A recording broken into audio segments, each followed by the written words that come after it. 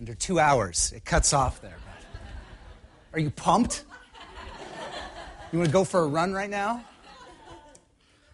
No. That's honest. That's honest. Yeah, Eliud Kipchoge, that was just yesterday morning. And I just saw on the news today that in the Chicago Marathon this morning, the winner of the women's race set a new marathon world record. Like, what a time to be alive. Eliud Kipchoge, he's been on this quest to break 2 hours for the marathon for a number of years. And there's another video that I looked at that just described all of the preparation that had gone into this. This has been a work in progress for years of planning and preparation and training. And he already holds the world record for the marathon. This one won't count as a world record because the conditions were all set up just for him to run ridiculously fast. Pace setters and a super flat course and all that. But he finished 26.2 miles in under 2 hours, which if you do the math, is averaging a 4:34 mile for 26.2 miles. Incredible. Yeah, I do. I've told you before that emotional sports things get me emotional. And I think that Paul, the Apostle Paul, would have liked this guy. Paul often uses different metaphors to describe the Christian life, and an athlete running a race is one of them, and he revisits it a few times. He actually talks about this in the midst of a few different metaphors just prior to the passage we're going to look at this morning. But there's something about the single-minded focus that it took for Eliud and his whole team to accomplish this incredible feat of running a marathon. Who here has run a marathon? I have to put my hand down. I have not. Jeremy, how close were you to... We don't have to tell. You don't have to say. You don't have to say. You could just say north of 2 hours. That's fine. But the single-minded focus that it took and all of the training and the work and the preparation and the community around him that it took for him to accomplish this feat becomes for Paul and for us an example of what it takes to run this race of faith, to journey on this life of faith that each of us has. The purposefulness. So Paul, we're going to be looking at 2 Timothy chapter 2. And so right before we pick up in the reading, Paul uses an example of a soldier, of an athlete, and of a farmer. Kind of just in really quick succession as like, Timothy, think about these different vocations and what they mean for this journey of faith that each one of us are on. And there's this single-minded endurance that is what it takes to accomplish something like this, to be an athlete at the top of your game. That Paul says, pay attention to that.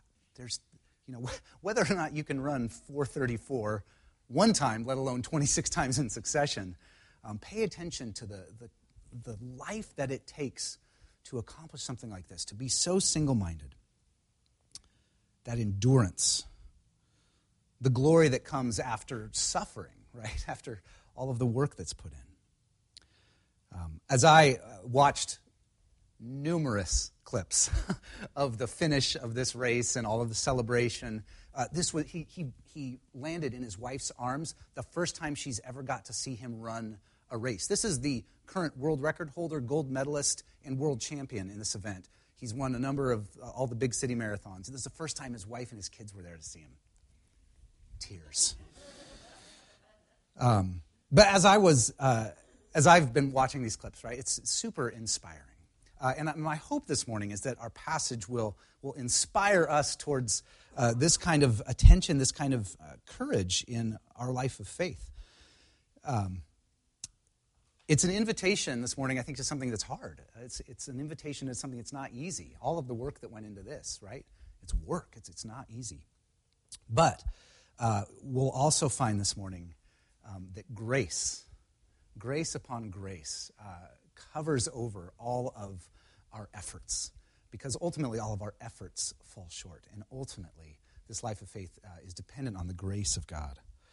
So I hope that you sense all of that in our passage this morning. You can open your Bibles if you want to. 2 Timothy 2. We're going to start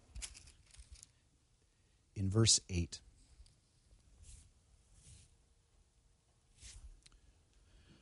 Remember Jesus Christ, raised from the dead, descended from David. This is my gospel, for which I am suffering even to the point of being chained like a criminal. But God's word is not chained. Therefore I endure everything for the sake of the elect, that they too may obtain the salvation that is in Christ Jesus with eternal glory. And now here is a trustworthy saying. If we died with him, we will also live with him. If we endure, we will also reign with him. If we disown him, he will disown us. If we are faithless, he remains faithful, for he cannot disown himself. Let's pray.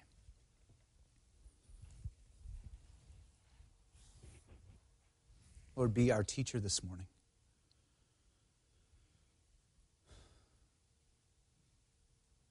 We pray, God, that you would, through your Spirit, through your word, that you would comfort us where we are afflicted, where we are suffering, where we are in pain, where we doubt, that we would hear a word of encouragement this morning. But we also know that many of us, I think, are probably fairly comfortable. And perhaps what we need is a word of challenge, a word of encouragement towards growth. So we want our ears to be open to that this morning too, Lord. Change us by the power of your Spirit, that we would leave here not the same people that we walked in as. Thank you, Lord. Amen.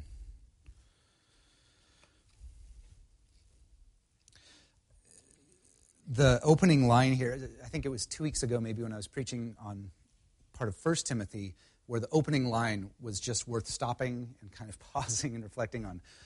Godliness with contentment is great gain. And it was like, if we could just sit on that for a little bit. And I think similarly here, Paul summarizes what he calls his gospel by saying, remember Jesus Christ, raised from the dead, descended from David.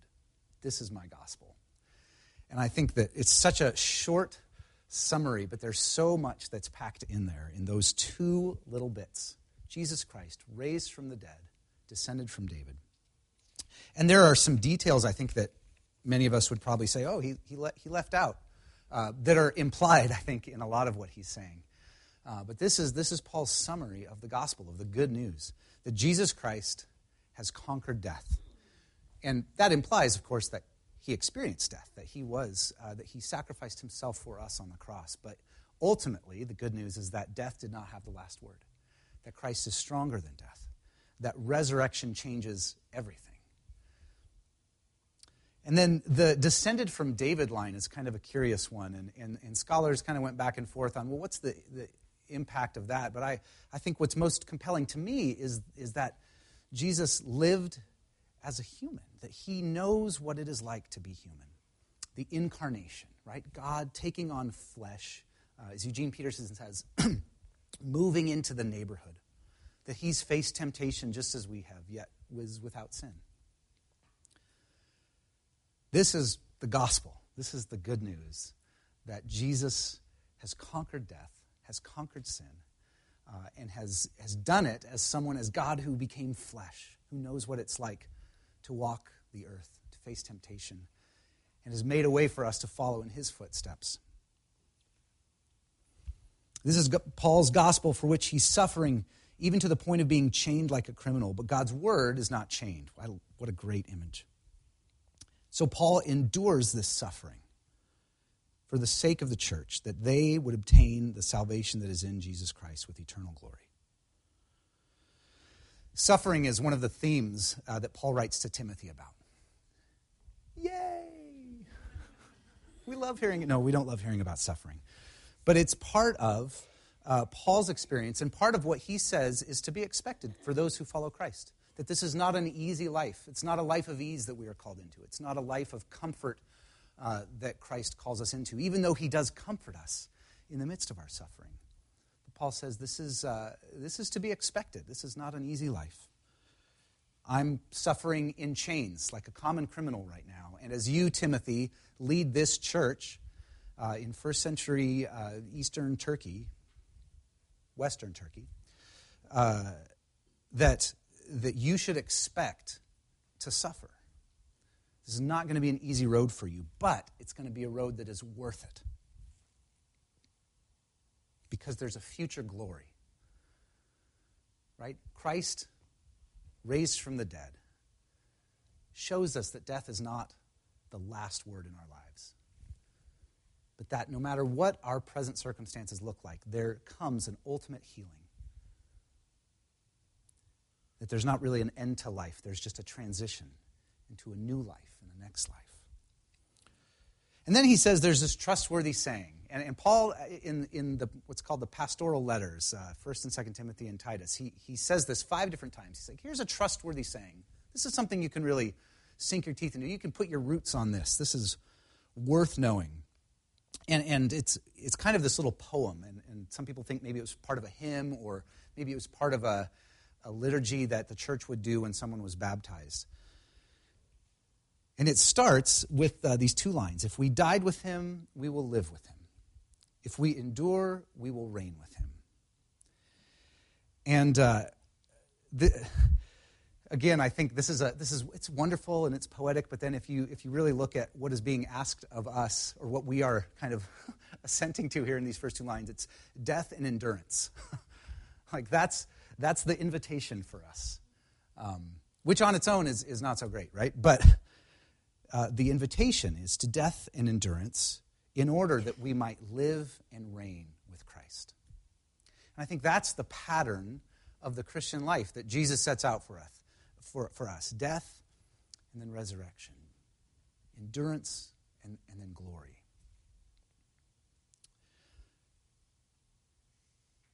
And then there's this interesting line where Paul says, if we disown him, he will also disown us. And that's a tough one to swallow. And I think that what Paul's getting at here is sometimes called apostasy, which is a fancy theological word for just meaning disowning. When you've referred to people who had placed their faith in Christ, who had become part of the church, and then who rejected it all, left the church, left Christ, wanted nothing to do with him. And the image that I've heard others use before in this is Christ is our lifeline. If you think of the imagery of rock climbing, like Christ is the rope. And if we willfully let go of that rope, like that's the one thing that we have that's holding us fast. But I also think, as I read of this, or read this line, I think of Peter.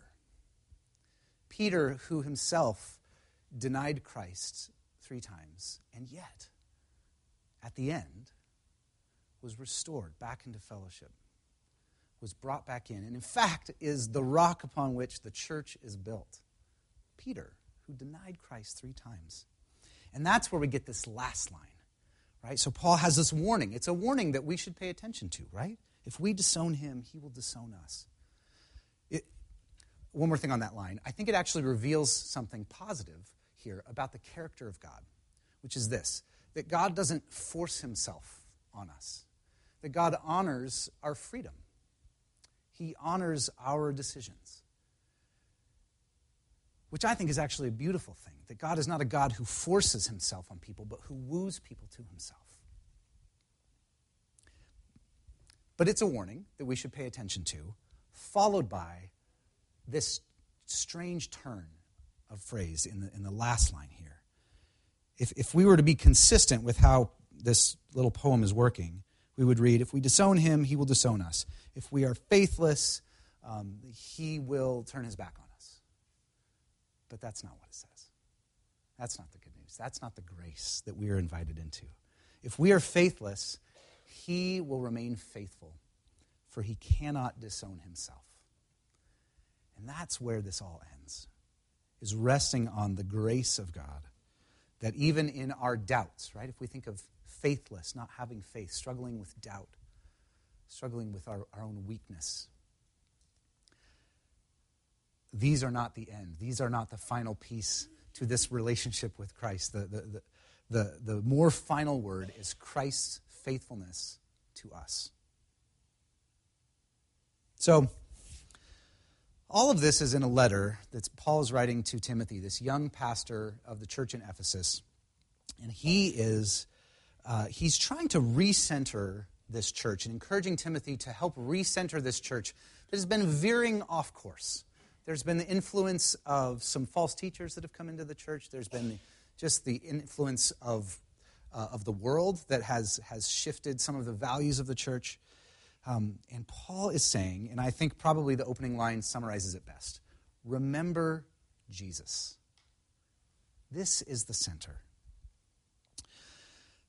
We have, as Summer mentioned, this evening we're having a new members class. So, we sometimes call this our mutual commitment class, where we talk about what it means to be a member of the church, what it means to be committed to each other and mutually encouraging each other in this walk of faith. And one of the things we do is we talk about our connection as a church to the Christian Reformed Church. We're part of a denomination that ultimately traces its roots back to folks like Luther and Calvin, who were seeking 400 or 500 years ago to reform the church, to recenter the church on Christ. Their sense was that the church had kind of veered off kilter. We'd gotten away from our first love, from centering on Jesus. And they had a few different issues with the church at the time. But their intent was never to even be a movement. It was simply to reform and recenter the church. And I think one of the great strengths of being in this tradition is not that these guys 400 and 500 years ago got everything so perfect and right, but it's an invitation to be people and to be a church that is always reformed and reforming, right? That's always re-centering ourselves on the person of Jesus Christ. Because if there's one thing that the church has has done well over the years, it's forgetting that and always pursuing power or cultural influence or coming up with all kinds of rules that ultimately keep us or keep Christ from being the center of what we're about. There are three, I don't know if you've heard this before, the three solas. Sola is this Latin word that just means only or solely this. Right? Sola fide, only faith. Sola scriptura, only scripture. And sola gratia, only grace. Faith, scripture, and grace. Like these are the things that the reformers were trying to say. If we can just get back to faith in Christ, to scripture as God's word that points us to Christ, from Genesis to Revelation, all of it points us to Christ.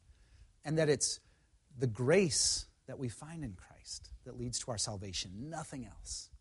If we can get back to that, I think we'll get back to the heart of things and be able to separate out all this other stuff that's been added on. That's a strength in our tradition that I hope we can continue to live into, to be people and to be a church that's always coming back to the center, coming back to Christ. I think part of that process, though, is the painful realization and ultimately something that leads us to confession of all of the other things that have elbowed their way into the middle, that have become the center. And, this happens incrementally over long periods of time, and it also happens every week in our own lives, right?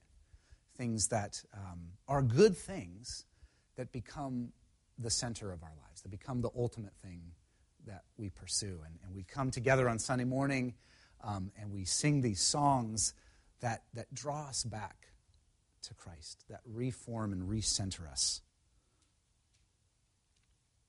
There's a sense in which, as we read Paul's letters to Timothy, we get some sense of kind of what that church was struggling with. It's never explicitly laid out in like bullet points, but you kind of read between the lines, and there's a sense that there was the sense that the church, that those who were following Christ should be living a life of ease, that they shouldn't really be suffering. That if you were suffering, that was actually maybe some indication that you weren't really a true Christian. And that's part of why Paul talks about suffering so much in these letters, is he says, no, actually, it might be the other way around. It might be more that, if you're living a life of ease, that might be some indication that you've lost your way. Money and wealth had become the center for many people in this church. There seemed to be a stark contrast between folks within this church of those who had and those who had not. And Paul's encouraging Timothy to say, no, this is a family. A family is how we conceive of ourselves in the church. And then there was arguments over words and special meanings and a special kind of knowledge that sort of set some people up as true, pure Christians as opposed to everybody else.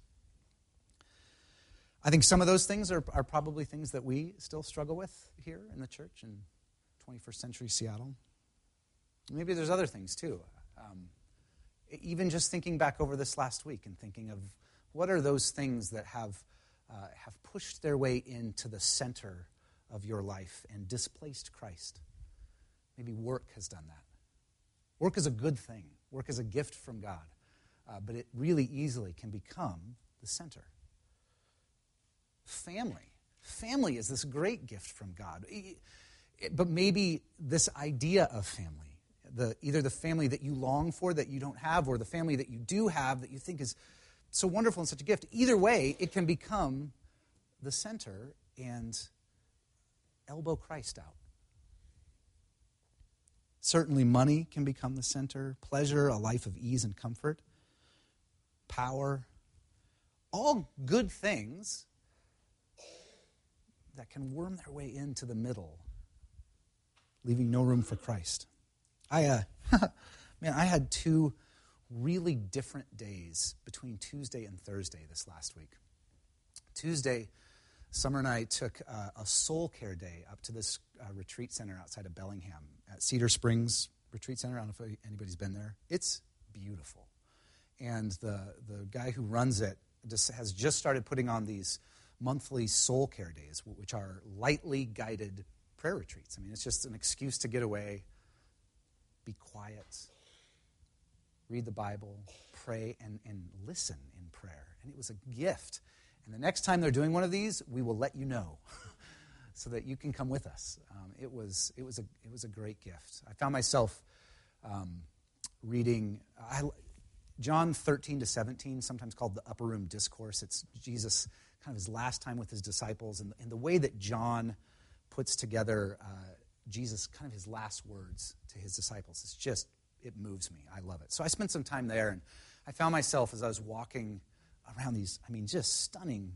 I should have put a picture up, because then you would all come the next time they were doing it. It's beautiful. But I found myself meditating on the first verse of chapter 14 in John, where he says, "Do not let your hearts be troubled." And that kind of became this breath prayer of every time I took a breath, like, do not let your hearts be troubled. I needed and still need my heart to be untroubled, detroubled. That was Tuesday, and it was a gift. And then Thursday was our, twice a year we have our classis meeting, which is the gathering of all of the Christian Reformed churches in the Pacific Northwest, pastors and a couple of elders from each church. And it felt different than Tuesday. To be fair, it's just by virtue of how it's set up, it's more administrative, right? It's not designed to be a prayer retreat. So it's a little unfair for me to compare the 2 days. But I noticed the contrast. And it was not lost on me, the fact that you can get a room full of pastors and church leaders together and somehow find all these conversations that don't seem to have Jesus at the center of them. And I think that the lesson, it was a good day. I don't want you to, our denomination is wonderful. We're the best among all of the worst denominations. But I think the lesson there was that it is so easy. It is so easy to become off-center, to have our attention and our hearts turned away from remembering Jesus, raised from the dead, descended from David, conquered sin and death, incarnate, the one who knows what it is to suffer, who knows what it is to face temptation.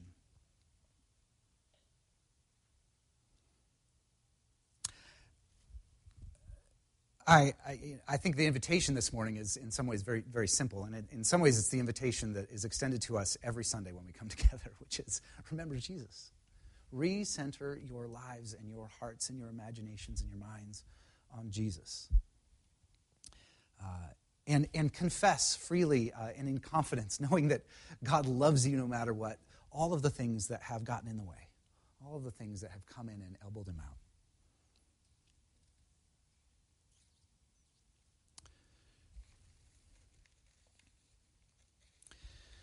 And I think that there's all kinds of ways, practical ways, that we do this, right? That we can work on recentering Jesus in our hearts and our lives.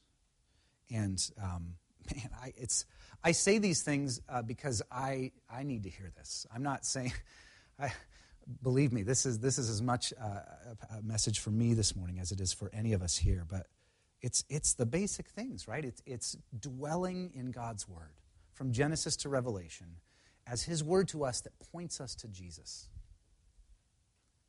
It's soaking, setting aside time for prayer. It's been a struggle for me. That's why Tuesday was such a gift. And I have to say, Tuesday was not my idea. It was Summer's idea. She sent me the email about this soul care, this prayer retreat, and said, this is for us. We need this. And it took work to carve out time for that, but it was worth it. We pray, we communicate, we speak, but we listen as well. We participate in the life of the church, which is Jesus' body, right? This is the image for the church, the body of Christ. And I think that last phrase, that if we're faithless, he will remain faithful because he cannot disown himself. I think that speaks something to the nature of the church, that this is not just a random community, but this is actually Christ's body, which is a mystery that I don't fully understand. But there's something about participating in it that helps us participate in the life of Christ, that helps draw us near to Christ. And we look outside of ourselves to the least of these, right? Jesus says that when we serve, when we engage and encourage and serve the least of these, that we are doing it to him. That there's something about caring for those on the margins, about pouring out our life, spending our life and our resources for those on the margins, for the least of these, that helps us encounter him, that we meet him there.